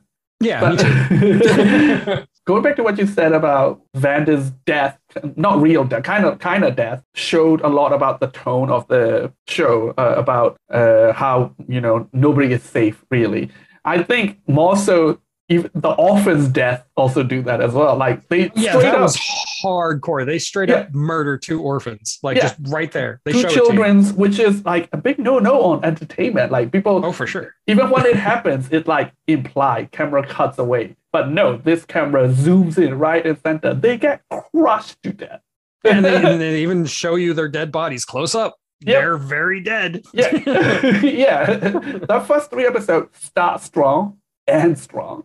Yeah. And here's the part that I was mentioning before, that if you do know their games a little bit more, it's actually slightly weaker experience because the 4 orphans, you're like, okay, there are four orphans, two not from the game and two characters from the game. Which one I think will survive? Well, it's funny you should say that, because going into it, knowing that this was based on a video game, I expected the other two orphans to survive just because of the way their characters are drawn. They look like RPG characters. Yeah. Like, you've got the like the tinkerer with he's a big guy and he's got, the goggles and everything. He looks like an RPG character totally. And the other guy looks like a rogue, it's and this, so totally unexpected for me that they bought it. Yeah. And this show is very good at that, like with character design of all the side characters and even like background characters. They all seem to be full of character and unique, Yeah. Nobody seems like a scene filler. Totally, yeah. The only other thing I wanted to say about the first three episodes is that there's this one scene where Mel, the leader of the council, is like picking out something to give to one of the other council members, and she winds up giving him just like a kid's toy. But right at the beginning, she's playing with a cube that looks just like the Lament configuration. That's true. And I was like, whoa, where is this show going? Well, the thing Victor ended up making also look a lot like the Lament configuration. Yeah. My favorite detail about that children's toy puzzle she gave him to flatter his intelligence. The funny thing is, after the time jump, he still hasn't unlocked it. He's still playing with it until the last episode. Yeah. Well, what do you think about Jake's character arc in the first three episodes? He seemed a little generic to me at first. It didn't help that he kind of looks and sounds like Matt Damon. He does. But his backstory is interesting, and the fact that he's actually driven by a desire to do good. Yeah. But I think his character becomes more interesting in the second block. Yeah. Okay, so in the second block of episodes, you really see Jace. He's resisting the allure or he's trying to resist the allure of power, of progress done recklessly just for progress's sake. Even though he really, really wants his technology to work and he's willing to cross a few lines to get it to happen, he still doesn't want power. He doesn't want to do things recklessly. Yeah. What he wants is progress. He just needs power to do it. Right. And he has the opportunity to unveil his new technology before it's ready. And Victor even thinks he's about to do it. And you understand that from Victor's point of view, because Victor's obviously dying. You know that right away. Yeah. I don't think the show even says it until later, but it's pretty obvious. And he chooses not to, even though he has every reason to, like politically, personally, financially. He's got every motive in the world to do it. Yeah. And he chooses not to, which for him was a really important moment. And then immediately after that scene, you jump to a bunch of enforcers rushing headlong into a fire, into a trap where they all die. Yeah. Just because they recklessly go ahead without thinking through what they're doing. They don't have a plan. Yeah. Which, to be fair, they are firefighters. That's kind of what you have to do as a firefighter. But still, it was a neat juxtaposition. Yeah. Yeah. And with Jace and Victor is also another one of the things where they set up a trope, sidestep it, and then subvert it. Especially if you have prior knowledge of the game, you know that Victor is a very villainous champion from the game. Like, it's not like there's a clear divide between heroes and villains in the champions. They just playable characters, but their backstory clearly might make them out to be like either good guys or bad guys, right? And Victor, I'm sure their character design helps too. Like, you got one guy wearing white and being all heroic looking, and you got another guy who looks like a monster, and Victor, like in the champion, like I've never even seen his face before. Because he's wearing like a mask, right? Oh, okay. So in this pairing, you think that Jace is going to get betrayed by Victor, right? Especially with prior knowledge, especially how driven he is, and especially how he's the one who come and get him and initiate this, do further and continue this illegal research. But turned out it's Jace that gets corrupted by power, and all Victor does is like sacrifice himself. He never, he accidentally got that girl killed, but it's never like Victor that is pushing Jace down the wrong path, which they were pretty heavily implying in the first three episodes. Even from somebody who'd never played the games and knew nothing about the character of Victor, like when he's first introduced, he is introduced as he looks like a villain. He sounds like a villain. He's got the physical deformity that's classic villain, Disney villainification right. of people. You're like, oh, this guy's up, and he's like deliberately a little shady, like the way Yeah. he talks and the things he's saying, and he's going behind Heimdallr's back and stuff like that. Yeah. So you think he's going to be the bad guy, and if anything, Jace is the one who betrays him. But even then, not really, and they both kind of understand each other and kind of forgive each other. Yeah. Clearly, it's going to escalate further in continuation of this story, right? Yeah, season 2 is going to have to be about the two of them coming to grips with each other. Yeah. Yeah. That's definitely one of them. Another one is jumping back to Vi's story. At the end, when the policeman takes her away, in the games, Vi's a cop. Oh, really? Yeah. So I was like, so now she's gonna get raised as a cop. So I was pretty surprised when the second arc happened and she's like in jail, which make more sense. Like this guy isn't going to like adopt a child that is the proof of his evidence of his criminal conspiracy. Right. He's just going to bury it. Yeah. Yeah. But that's another one of the things they like. They subvert. I'm glad they didn't make her a cop. No, but I mean, like knowing that now, I can see how they're setting that up in the long term. Yeah, I think so. Because she's obviously trying to do good. After she gets released from prison, she's realized her mistakes, and she's trying to make things right. I mean, that's her whole character at that point. Yeah, and she falls in love with Caitlin, who is a cop. Yeah. So yeah. Yeah, although I don't know if she'll get to keep her job. No, probably not. But most of like Vi's story is also motivation also makes sense because it's not suddenly she's trying to save the world. She's trying to save her sister. Just the world that's is all that really matters. Yeah. The world is just there. It was just implicated. There's even scenes where she's like, she finds herself in the middle of all these events, and there's the blue crystal sitting right there that she could use to help save the world and stop all the madness. And she's just like, I don't even give a shit about that. I just care about my sister. Yeah, Yeah, like I think because there's a lot of plot. Like a lot of different plot threads, but tying it all together as a story about two sisters was really smart. It really grounds it. Yeah, and the character of Powder/Jinx is utterly fascinating. Yeah. I think it's Harlequin done really well. Like it is, yeah, totally. It's very Harlequin, except without the Joker. It's Harlequin if like she had made a horrible mistake as a child and had caused people's deaths. Yeah, and then was raised by a terrorist. You can kind of say Silco is her Joker. Yeah, I guess you're right. Yeah. But like she's definitely Harlequin with a lot more agency. And that's what I like about her, right? Like, like the whole show, she's doing her own thing. She does not answer to anybody. Even Silco, she does not really answer to Silco.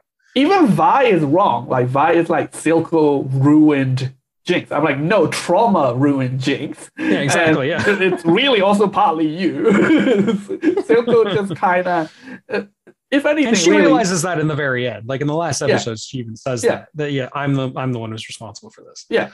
If anything, like Silco kind of showed her unconditional love. It was more of like a father-daughter love for her, at least. For him, it might have been creepier than that. Yeah, so I think they also do a good job of like implying creepiness without actually doing anything, without actually saying or doing anything outrightly creepy. Like it's all body language and how exactly creepily familiar and touchy she is with him and things like that, right? Yeah. Like, but he never does anything inappropriate. Like it's always her that's like weirdly affectionate, So like they definitely make that relationship creepy without having to actually do anything creepy, which good for showing restraint, I guess. I also like how these middle block of episodes, there is one central arc, which is just getting Vi back together with Powder or /Jinx. And it ends with them briefly getting back together before they're separated again. On that rooftop. Yeah. And I like how that plays out. They're not instantly enemies, but they're still not, sisters, It's a little subverting what you expect to happen. And I appreciate that. Yeah. That reunion actually go a lot more reasonable than I thought. Like usually I thought it was going to be a very tropey. Yeah. Yeah, like I usually when TV show does things like this, it's just people not saying things they need to say, you know. Yeah. But no, like those characters meet and to say things that any logical person would be the first thing that they should say in this situation. They do all of that. It's just that there's so much rift between them, so much history now that like their words don't really mean anything anymore, don't reach each other, which is a much better way of handling this, you know. In the Lester show, she wouldn't say like "I didn't leave you," like "I got arrested," but no, she just straight up say it, like you know. I also like there's logic to Jinx's irrationality. Like it's not just crazy for crazy's sake. Like you can kind of see emotionally why she would immediately think Caitlyn is some kind of threat because A, she's a cop, and B, she's kind of surrogate taken her place. Yeah. I like how that makes sense, that she totally blows it out of proportion because she's insane. Yeah. But you get it. Yeah. It makes, you don't even have to explain it. It works. The visual representation of Jinx insanity is just real. Oh, like the scratches and stuff. Yeah. And the dead kids, I know her dead brothers that she keeps seeing. Oh God. And like the dolls she keeps at her, whatever, her hovel. I don't even know what you call it. Yeah. Her evil lair. Her evil lair. Yeah. She's got like dolls of her dead friends and she talks to them. And sometimes she's talking to them when she's not there and they're not there. Nobody's there. And then it's really creepy. I love it. Yeah. Oh, look, it is like, it's not a good portrayal of mental health. Like it's no, but she's so far gone. She's ex-girlfriend's level of crazy. Yeah. But like it's very fictionalized, over the top portrayal of mental issues. But in this world it fit, and they handled it well, I think. Yeah, I think so too. Yeah. One of the little details that I want to mention, you remember when she's in her lair and she's like singing along to a song that is about her? Oh yeah. That is about Jinx and clearly recorded in her voice. Like that, League of Legends does that every once in a while. They have fictional bands. Like they have bands that are supposed to be the characters as a band that they hire like real singers to play the characters off. They have like a K-pop band who also called KDC that play as if they are the characters. So that's actually from the game. Like it's the song Jinx sings about herself, which she's so crazy that in this world, like she has clearly wrote a song about herself, recorded it, and listened.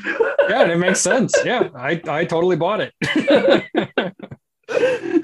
And like I like how like they don't shy away from like bringing in the crazy elements of the game and just like doing something silly with it in a good way. Right. Yeah. Even back in the first episode, like when they're jumping from balcony to balcony, there was like a plate of snacks that they keep stealing as they jump. Oh yeah. And that's a reference to the game as well, like called Poro Snack. Okay. See, that's an example of Easter egg that like I didn't even realize was an Easter egg. It's just part of the universe to me. Yeah. I think they spent the first 3 episodes definitely trying to establish everything in their own weight. But the second block and the third block lean a lot more into Easter eggs. There's a lot of Easter eggs everywhere. And like they mention a lot of the other regions. They talk about Bilgewater. They talk about the Pirate City. They talk about Noxus. And we meet somebody from Noxus in episode 3. I don't think they ever mentioned Demacia, so that might be a big major plot point in the second city. Like this is another. Demacia is a very stereotypical, like great golden medieval city where all the heroes, legends live, and Noxus is like the barbarian horde that is like out to enforce might is right across the world. Okay, yeah, I can see that. No, I mean the show does do a good job of at least implying that there's a much bigger universe outside of this one city. Yeah. And you do get a sense that there's other cities out there that are very important. Yeah. Especially towards the later episodes, you kind of figure out that Piltover is not really a big city. It's just important because they're the ones who created Hextech. Yeah. Yeah. Yeah. And it's a really good decision to start in Piltover and Zong because the other major ones, like, if they went with Noxus and Demacia, they feel more stereotypical. But now that they have established this world, like even when we expand into Noxus and Demacia, it will feel like this established lifted world who also have cities that can be stereotypical. It doesn't matter anymore, right? Because they've proven themselves. Right, yeah. I think though the middle block is the weakest of the three. Oh, I agree. Like the beginning and the end are really, really strong. The middle, it's necessary. Like you have to catch up with these characters and you have to set the stage for the final block, but it does have that act 2 problem where it feels slower and not as interesting. Yeah. So let's talk about the Fireflies. When did you figure out who the Firefly leader is? Maybe just like a couple of minutes before the reveal. It was really late. Like I felt stupid for not figuring it out sooner. Yeah, I didn't figure it out until the scene where Silco almost got killed, like crushed under a thing. Right. Like then I'm like, oh, Firefly guy is probably like I completely forgot that character existed, after the time jump because there's so many characters. I'm like, it's probably that kid. Well, what happened for me, it was around the same time, was I was thinking about that one like mutated guy that Vi recognized, and I was like, who the hell could that be? Is that somebody we've met in the show? And then I remembered Echo, and I was like, that's definitely not Echo because that guy's white. But it reminded me of Echo, and then I'm like, oh wait, Echo could be that character, and then sure it was. Yeah. Do you remember who the mutated guy is? No, I don't actually. I never remember. He's the guy that Vander saved in his bar as he was being threatened for. They were making a deal, and then the other two people were trying to change the deal, and Vander come down and defend him, and it's the big character moment for Vander to show like he's king of the thief city, Okay. Yeah. That's a deep cut. I never placed it. So that's why good. Like his little line about like I took Shima because I like it also shows that like after Vander and the Vander like character and his guidance and his ruling leave the city, how Silco is way more poorly suited to take care of people. He said, I just want to feel not afraid for a change. I just want to scare other people for a change. Right. And I even got that, even though I didn't recognize the character from the first episode. But yeah, definitely. So what do you think about the Firefly? Well, I mean, this goes perfectly. We're going to go ahead and just move into the last block because the first episode of the last block, episode 7, is all about the Fireflies. That's where you really get to know them. Start with a weird little rap video for some reason. I enjoyed it. I don't know why it's there. Like, I'll be honest, I'm not a rap guy. I'm not a rap guy, but I enjoyed that. Pasty white person. But I understand the show and how it's using music and pop music. I'm an old curmudgeon, so it's all awful to me, but I get it. And it works for the show. It works for the style of the show. And from what you've been saying about League of Legends, it sounds like it fits the style of the game too. But anyway, the Fireflies. At first, I thought it was pretty generic. This generic rebel group that's fighting against the power, Yeah. But I think they're a little less tropey once you really get to know them. I mean, sure, they're peaceful, living around a tree, blah, blah, blah. But they're not peaceful. They're robbing people. Well, they're still violence. But they're trying to have a safe haven. They're trying to survive. They're not looking for all that war with Piltover. Right. Yeah. So I think they're interesting and more nuanced, and Echo becomes a really cool character at that point. Yeah. I'm so glad he survived. I thought he was dead on that bridge. Yeah, me too, honestly. The bridge scene was intense. That bridge scene really got to me suddenly. Like I wasn't even attached to Echo. I didn't know. And like I welled up when they are facing down each other and it cuts to like an imagination version of them playing as a child. And it really got to me. At first, I'm like, oh, this is hokey. And then, like, by the end of it, I'm like, wow, that was really effective. Yeah. Oh, like, that did some fucking heavy lifting there. And, like, this reminds me of Spider-Man Into the Spider-Verse in that they seem to take a lot of, like, risk in just being unconventional with random animation, trick, and storytelling. Yeah, I think you see it more in this one episode than you do anywhere else in the show. But yeah, you're right. Yeah. Including that little weird rap video at the beginning. I was very confused when I started the episode. Like, wait, what? What is going on? I'm like, did I watch the trailer instead of the episode? I think this last arc is very strong, but at the same time, it's some of the story lines didn't really wrap up. Yeah, and Echo is a good example of that. Yeah, because he survives, and then he meets Heimdigger, and then they go back to the Firefly encampment. Yeah, and then that's it. Yeah, you don't really know what happens after that. Yeah. He doesn't have an arc. He has that one big fight at the bridge, and that's pretty much all he does. Yeah, and like he just become an exposition vehicle for Heimerdinger to be like to see all the realities of difficulties of Undercity. Well, it also the fact that Echo and Heimerdinger are two of the very, very few characters who survive without being corrupted in some way. Like almost every other character chooses the dark path in the long run. Like they become corrupt. Even Jace eventually falls for the seduction of power. He tries to fight against it, but he loses. Yeah. Until the very end where he seems to turn back around. But that's that missile is going to change his views on things, I think. Oh, for sure. Yeah. Where it ends is going to change a lot. But yeah, because Echo and Heimerdinger are the two least corruptible characters in the whole show, there's really not much you can do with them as characters, because in order to make them dynamic, you have to take away what makes them unique. Yeah.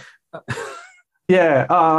Well, with Heimerdinger, with already existing knowledge of the champion Heimerdinger in the game, they're leaving it in a very interesting place. And it is very promising for me because Heimerdinger in the game, he made gadgets that are weapons. So it's very strange for this whole thing in that Heimerdinger is like, no, never weapon, be very peaceful. Like we have to reverse the status quo. And he represents conservatism, not in like the political theory, like the very philosophy of conservatism, right? Right, the dictionary definition of conservatism. Yeah, exactly. Exactly. Like in that he's very careful because he knows the dangers change can bring. But I think where they left him is he's at a point where, especially the final scene with Echo, he realized that all he's done is in fear, he has propped up a system that has crushed these people underfoot forever. Right. That in fear of change, he have helped preserve, right? So I think he's at a stage where he's realizing like he was doing was preserving privilege, you know? Right. Yeah. and it left him in a way that he could become the champion character from the game where he might actually take up violence and making weapons and start messing with magic and stuff. And like that's really interesting because like you're not sure that's like a corruption or actually a betterment, you know? Yeah, maybe he's actually just waking up to reality. Like, yeah, there's a really cool scene where before he meets Echo, he's walking through Zaun just naively. He's like, I just wanted to talk to the people and see what's going on, and nobody wants to talk to me. Yeah. Like, how privileged and naive are you? Right, exactly. I also like his little cloak disguise. I'm like, buddy, you're the only like 2-foot person in this town. Nobody is gonna be like, that hairy child has a cloak. Yeah, I really like Heimerdinger, and especially considering like we've discussed it before, he's like one of those characters that is against what the audience wants, right? So it's easy, very easy to fuck up that kind of characters, and the audience is like, no, I hate that guy because he's always there trying to stop what we want to happen. But the way he is, like, even though sometimes you're like, oh, come on, Heimerdinger, the way he is, like, the show is very good at making him seem reasonable, and like the adults who are like, please stop doing that. Whereas the rest of the council is like, especially in relation to Jace, he seems like he's trying to be his conscience. Yeah. Yeah. And ultimately, Jace's betrayal of Heimerdinger is kind of where Jace allows corruption to finally seep into him. He finally does something irreparable. That was heartbreaking. Like, it was totally, and he couldn't even look at him. But also like something definitely Heimerdinger need, and maybe even Piltover. because Jace wasn't completely wrong. No, and that's one of the things about the show. Nobody is completely wrong. Exactly. That's the bit. Yeah. I love shows like you'll often hear me say that about shows I like. Like nobody's really the villain. There are people who've done villainous things. Yeah, in this last block of episodes, the one character that they actually did justice to, who I thought was a pretty one-dimensional villain, was Marcus, the corrupt enforcer. You find out in the last block of episodes that he's got a daughter, that he's still trying to preserve the deal he had with Vander with Silco. Yeah. Well, his predecessor had with Vander. Right, his predecessor had. Right. Yeah. And you can see that he's gone to the dark side. He's been corrupted, but at the same time, he's still fighting for what he thinks is right. Yeah. It makes sense from him. He's trying to salvage a clusterfuck. You know, Yeah. he sees that things are falling apart and he's doing his best to stop it. Yeah. Yeah. And it also made me like Silco a lot more, like to a point where, I mean, I was on board with Silco by the time the middle episodes came along, because when the tower fell on him, I was legitimately like, I hope they didn't kill off Silco, because like, he's really interesting. In here, like what seemed to be some sort of twisted, genuine affection for Jinx came along, where like he does make a decision to actually protect Jinx overall. And the fact that he wasn't going to sell her out for his life goal, you know? So yeah, and you totally believe that. Yeah. Yeah. It ties everything together in this family thing. Like, and it's sad when Silco dies in the end, because Jinx genuinely has lost a father figure, no matter how creepy it is. For them, it's real. Yeah, and Silco's a weird inverse of all the other characters, where you see all the other characters get corrupted. You kind of see Silco trying to uncorrupt himself. Yeah, like, exactly. It's really interesting. Exactly. Jinx almost like pulled him out of the darkness, right? Right. And his second in command, his enforcer, is definitely right that he is putting all his ambitions in danger and on hold for Jinx. Yeah. And it's not so much that he even thinks she's wrong. He just thinks that that's a price worth paying. Yeah. Any of the other characters do you want to drill down on? We didn't really talk about Caitlyn. Is Caitlyn a character from the game? Yeah. Okay. I wasn't sure. It could go either way.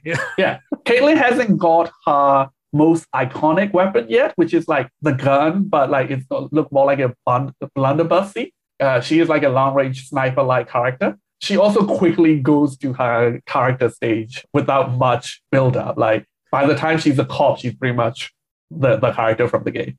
Well, I like her arc in terms of she starts in a position of privilege. I mean, she was raised in privilege, and she's a cop, and she kind of has she's not entirely naive. She knows that there's things going on, but she's never seen it for herself. Like she's never been to Zaun at that point. Yeah. And then, she winds up going to Zaun, fearlessly going to Zaun and, facing down the shit that happens there. And she's not really prepared for it, but it helps her develop as a character to a point where she understands the conflict better than most of the other characters. Like she has been to both worlds, and she understands that there is good to Zaun, that there's people worth saving. In fact, she falls in love with Vi, which is a perfect representation of her, falling in love with the people of Zaun. Yeah. And I think her character is really key in that way. She's not a major player in the whole show, but I think her character is really important.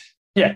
In that regard, just thematically. Yeah. And her story is one that is very easy to fuck up and hard to do well. In that her story arc is like, hey, privilege can also still be difficult. Like it's so easy to fuck up. It's so easy to turn trite. And you're gonna be like, oh, look at this poor rich people. But they nailed it in that like all she wants is to do her job, but she can't because, and everybody think of her as this stupid airheaded kid just because her family is rich, and all she wants is to like prove herself. Yeah, and she's already figured out by the time that we get to the time jump, she's already figured out that the system is corrupt. Yeah. She doesn't completely have the picture worked out, but she's already got like, the whole map thing on the floor of her room. Yeah. She's already figured out that there's a lot of shady shit going on both sides. And I like that kind of like detective story, amateur detective story. Yeah. I wish there had been tax and string, but can't get everything. Yeah. My only complaint is like, I wish we got more of Caitlyn. Like, and I do think she'll be a bigger character in the second season. Yeah. Yeah. Oh, so I think that's all the characters pretty much covered. So do you have some general thoughts on like the music and the animation? Well, like I said, I'm not really a modern pop music guy. Like if it wasn't made in the 80s and 90s, it's trash. But I exaggerate. I did like it, actually. I did like the pop music. Are you familiar with Imagine Dragons? Yeah, I have a 12-year-old son. Of course, I'm familiar with Imagine Dragons. People really hate Imagine Dragons. I don't know why. They're fine. I really like that song "Believer" that's in a lot of movie trailers. Whatever.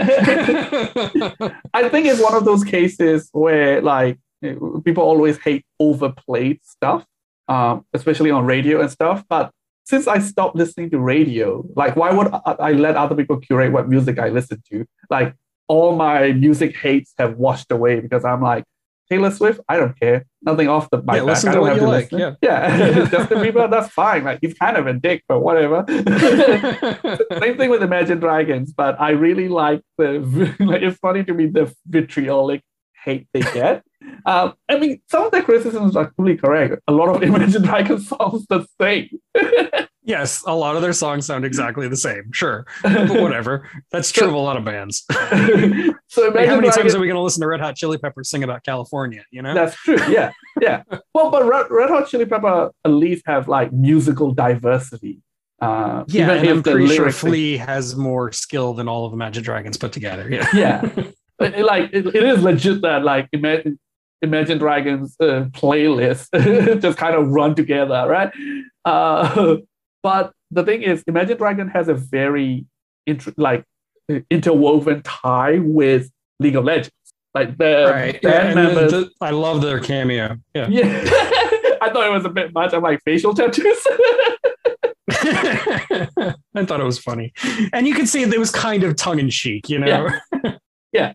So Imagine Dragons, like the band members are fans of the game, and they started playing in the big final world tournaments for the game. Like they become the musical guests in one of the first major tournament with a lot of money, like millions of prize money behind it. And they pretty much have played multiple times since then. So that's why they're very intricately tied to that. And as soon as the theme song started, I laughed. I'm like, yeah, of course it's Imagine Dragons. Like one of the songs is specifically written for League of Legends. That's cool. Sure. Why not? You wouldn't know from the lyrics because they're pretty generic. Yeah. Well, it's Imagine Dragons. Yeah. What about the animation? Like you said, it wasn't afraid to take risks. You see that in a lot of different places, especially in that one episode we talked about, but also in, Jinx's crazy vision. And there were also scenes where they were willing to go just metaphorical, not really show you a reality, but show you just like the impression of a reality. Like when you see Silco's flashback and he's drowning, you see him like in the middle of this just giant ocean of water. That's not how it happened, obviously, in the context of the story, but like that's how it felt for him. And he's trying to explain his character arc where he had to make a decision to either die or keep fighting. And I thought that was really poignant and really interesting and very artistic, actually. Yeah. And I think that the art style of the show was slick without being too reliant on like CG or anything. It was obviously used, but it wasn't front and center. It was still true to. But you mean like when you say you CG, you mean like special effects? I mean, because it's all CG. Well, yeah, it's all CG, but you know what I mean. Yeah, like using flashy special effects. That exactly. It doesn't rely on that too heavily. Yeah, and I appreciate that. Yeah, I want to even drill down to the minutia of the animation, and I want to talk about this trick on assessing animation show's budget and craft behind it, which is look at the walk cycle of characters. Look at the gait and their stance and the way they walk, especially even minor characters, because that's the easiest thing to cheap out on, right? For a lot of the people to like, you're like, okay, these characters need to walk, talk, stop. Like let's animate it and then let's apply that animation to everything. Even in a crowd scene. Yeah. Especially in CG, because you just set up the rigging and you can just apply it to the character models, right?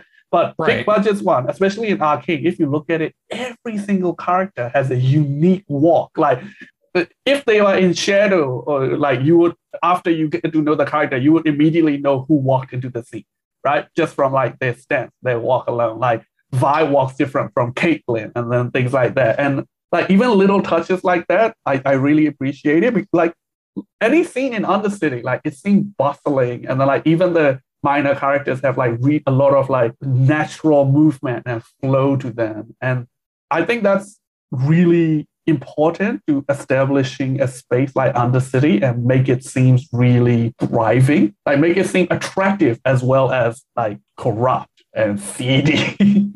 Right. And I would even go beyond that. I would say that even within the individual gates, Yeah. like not every step is the same. Yes. And as the show progresses, like take Vi, for example, when she starts the future episodes, when she starts in episode 4, she's very strong, confident. She's all put together. She's standing strong. She's standing straight. And by the end, she has been beaten down and she's limping and she's struggling to just move. And her gait has evolved slowly over the course of the show as she's got more and more beat up. And I think that's a good hallmark of animation, that they're not even cheapening out on using something they did a previous scene ago, you know? Yeah, exactly. Like it's clearly done with love. That's why I compare it to like the Spider-Man Into the Spider-Verse thing. Like it's clearly combed over every moment with like fine attention to detail. And I because of that, like you even love the small little characters that pop up. One of my favorite characters is the chef who was selling Vi the tentacle meal. Oh yeah. Okay. He didn't get a single line, but he was so full of character. Like the way he like shake and move and like the weird smile he gave to Caitlyn as she was walking away. Yeah. Caitlyn's absolute disgust at everything that have to do with that shop is hilarious to me.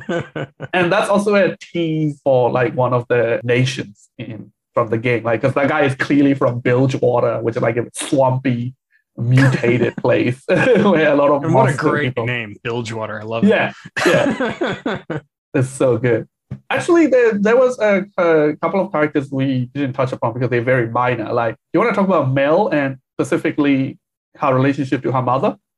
I did like her relationship to her mother. Like, I didn't think Mel was particularly interesting until we met the her mother. Yeah, right.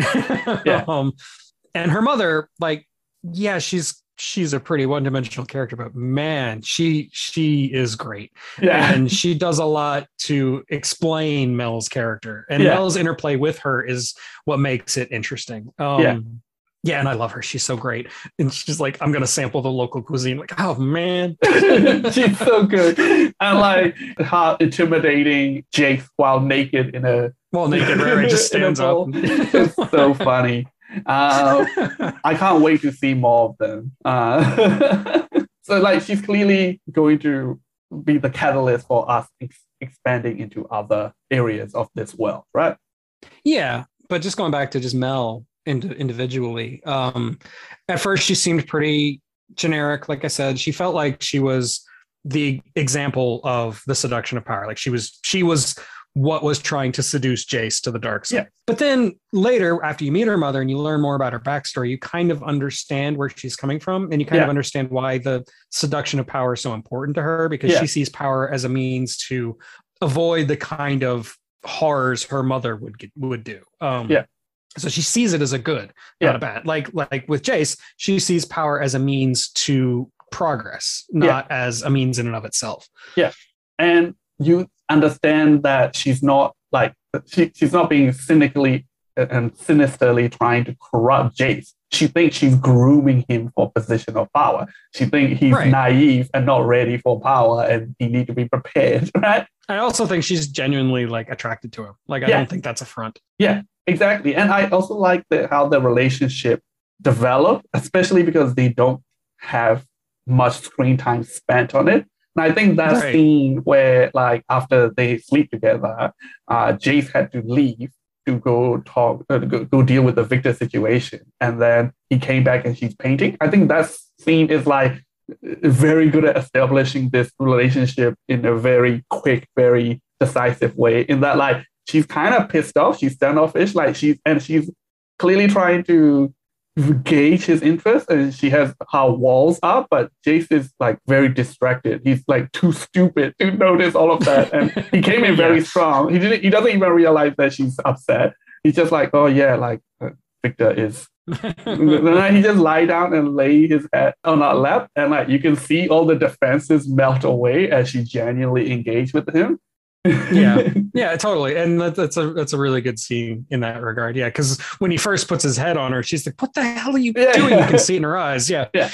She like freezes up and stiffens up, but then she slowly relaxes. Yeah. Jace, too stupid to start a fight. So do you want to talk about where this left the world and like potential sequels and what could be next? Right. I think you're gonna get to a point where Vi just can't excuse Jinx anymore. She can't see any path of redemption for her anymore.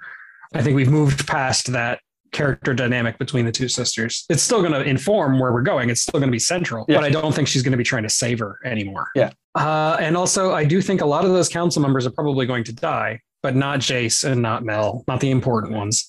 Yeah. Mel is not a champion. So she. Oh, really? Yeah. No, she might die then, but I don't know. I feel like her story's not over yet. I feel like that too, but here's an interesting little touch. Like, you know how she removed her family ring right before that missile hit? Oh, yeah. Clearly to show that she is swearing her allegiance away from her family to Jace, right? Right. But that ring also appeared on a card of a protection spell in the card game version of League of Legends. So that's probably a death flag. And now that I think about it, you could narratively, that would make sense. If she dies and like Noxus tries to take over, like put somebody else in her place. Yeah. That could be really interesting dynamic between whoever that is and Jace. Yeah. It also could be a very good catalyst for Jace resorting to violence again, right? Right. Exactly. Yeah. I also, unfortunately, since we're speaking of things that kind of have to happen for characters to develop, I feel like in order for Echo and Heimerdinger to go back into the story, to get into the fray, something has to happen to the Fireflies. Like something bad. Something terrible has to happen. Yeah. That place is too pristine and like serene for them to be able to resist a scene where like the whole thing is on goddamn fire. Yeah. That tree is burning down, man. Like that will probably be Heimerdinger's trigger on building turrets and weapons. Exactly. Yes. The one thing they have to do in season 2 quite early on, especially for me and people who know about the game, they have to kill off a champion. Right now, every character who is a champion in the game feels safe. Literally none of the champions die in this show. Like all the characters who die are original characters. So, look, both Jace and Victor are going to survive that explosion, clearly, right? Because none of the story hasn't finished. Right. Their character dynamic has to be a big part of the second season. It just has to be. So I really can't choose who they'll have to kill off, but they have to. Like, otherwise, I think it will still remain full of mystery and suspense for people who only watch the show. But for the people who knows the game, you're like, well, all the champions are safe. Because they can't, it's not going to be Vi or Jinx, especially not early on. And it can't be Caitlyn without it feeling like fridging the gay character. You know? Yeah, you don't want to do that. Yeah, you're right. I was just thinking about that. You could end the second season by killing Jinx. You could do that. That's true. That would work. You could also end or have a big kickoff of the second season by killing Jace as well. Right. That could work. Sure. Yeah. Look, honestly, I think Caitlyn is the most likely character to die, even though I don't want that to happen. Not just because I like the character, because that trope is trite. That trope is deeply problematic. And I think the show is clever enough not to do that. It might like telegraph it and then subvert your expectations. I feel like that's what this show would do because it's kind of its MO, but I don't know. It could still happen. I mean, they could introduce new characters we will introduce new characters for sure. I think when the show opens, we're going to open in a completely different setting with completely different characters before we get back to the characters we know. Well, maybe, yeah. I'm just not really sure where we're going to be or who, because I know nothing about this universe except what you've told me. But yeah, that's how I think it'll start. And I don't think it'll go on for like episodes before we get to know what's going on with Vi. I think it'll just be minutes, really. Yeah. Yeah, we'll probably hear background information about the big disaster that happened in Piltover and so on, right? Especially as vultures circle the corpse, and then we'll go back to the. Of course, yeah. And we'll they could be fake out about characters who are supposed to be dead, but when we go back, turns out it's not. Like they just in hiding or whatever, you know. Right. Yeah. Another thing I want to mention about both the game knowledge and combined with weird subtitles ruining the show, the weird scientist in the beginning and the guy who's in the end, it turned out to be integral to Victor's backstory and help him with the disease. Right. He is a champion from the game. They never mentioned his name in the show at all, except the subtitle called his name in the first episode. He's Singe from the game, and the subtitle just says Singe. They never say it, right? I'm recalling that correctly. They never. I don't think they say it, but I did know his name just because I also keep subtitles on. So yeah. So it's also even a little bit confusing because he does have a pretty generic looking face that it took me a while to realize, wait, that's the scientist that blew up in the first arc. Right, yeah. He looks really, I mean, he looks like he's designed for a video game when we see him later and he's got half his face covered. Yeah. Yeah. Well, in the video game, you only see the top half of his face. You have like a big collar thing. Right, yeah. Like he's gotten Yeah. Is he the mage that rescued Jace? I don't know. I never really thought about that. Because he's clearly no magic, right? He clearly... Yeah, I think that would actually make a lot of sense. The character models look very similar. And I wonder if we'll see more powerful character, more like mages next season. I think we have to see more magic. I just feel like they've set up a lot of interesting ideas around magic without elaborating on them yet. Yeah. So, yeah. Yeah. I'm ready to see more monster characters. Obviously, they have to go with the more humanoid characters, the front and center, because people relate to that. But I'm ready for, they have a big headless horseman style character, but not headless. Like an evil centaur, things like that. I just realized my description was shit. Yes, headless horseman with a head is a horseman. Not a horseman, he's a horse man.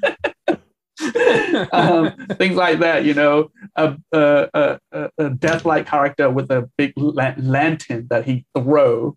Nice. Okay. There's a little fishman that rides a shark. I want to see the weirder characters, Okay. Yeah. I think the show is gotten to a point where it can go even weirder for sure. Yeah. So do you have any final thoughts before we wrap up our take on Arcane? No, I actually think we covered everything. I'm really excited for the next season, but I'm also take your time. If you need years to recapture this quality again, because it's hard to top a fresh new series like this. So if you need time, take time. But yeah, don't do the Stranger Things season 2. Yeah, just don't do that. Don't rush it. Yeah. But at the same time, I'm very keen for the second season to come up. Me too. I'm very impressed with the writing, and I want to see where they want to take it from here. Because obviously they have ideas. They wouldn't have ended on a cliffhanger if they didn't. Yeah. So let's talk about next week. Yes, next week, our special Christmas episode. Yes. So we tweaked our original plan slightly. Originally, we're just going to have a Christmas movie showdown. But I think that's a lot of things. We have to cover a lot of ground and we won't be able to drill down. So yes, it's still going to be a Christmas movie showdown, but we're going to have a head-to-head battle between two Christmas movies. You're going to bring one, I'm going to bring one, and we're going to argue which is the quintessential Christmas movie while discussing it in detail. Yes. What are you bringing to the table? I am going to bring Home Alone. I'm going to bring the best Christmas movie of all time, Jingle All the Way. I mean, it's in the name. It's not a good movie, but it is the best Christmas movie of all time. It has a post-credits scene. I know that.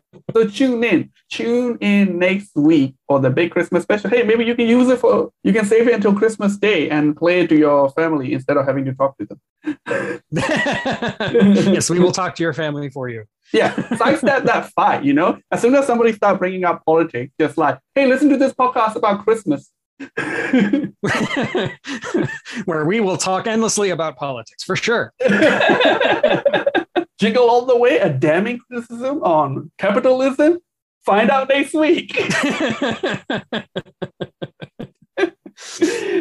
Of course, this has been another episode of The Streaming Heat. Once again, you can contact us as The Streaming Heat at outlook.com. And I'm at Flaming Eyebrows on Twitter. That's Flaming Eyebrows on Twitter. Eric, where can they reach you?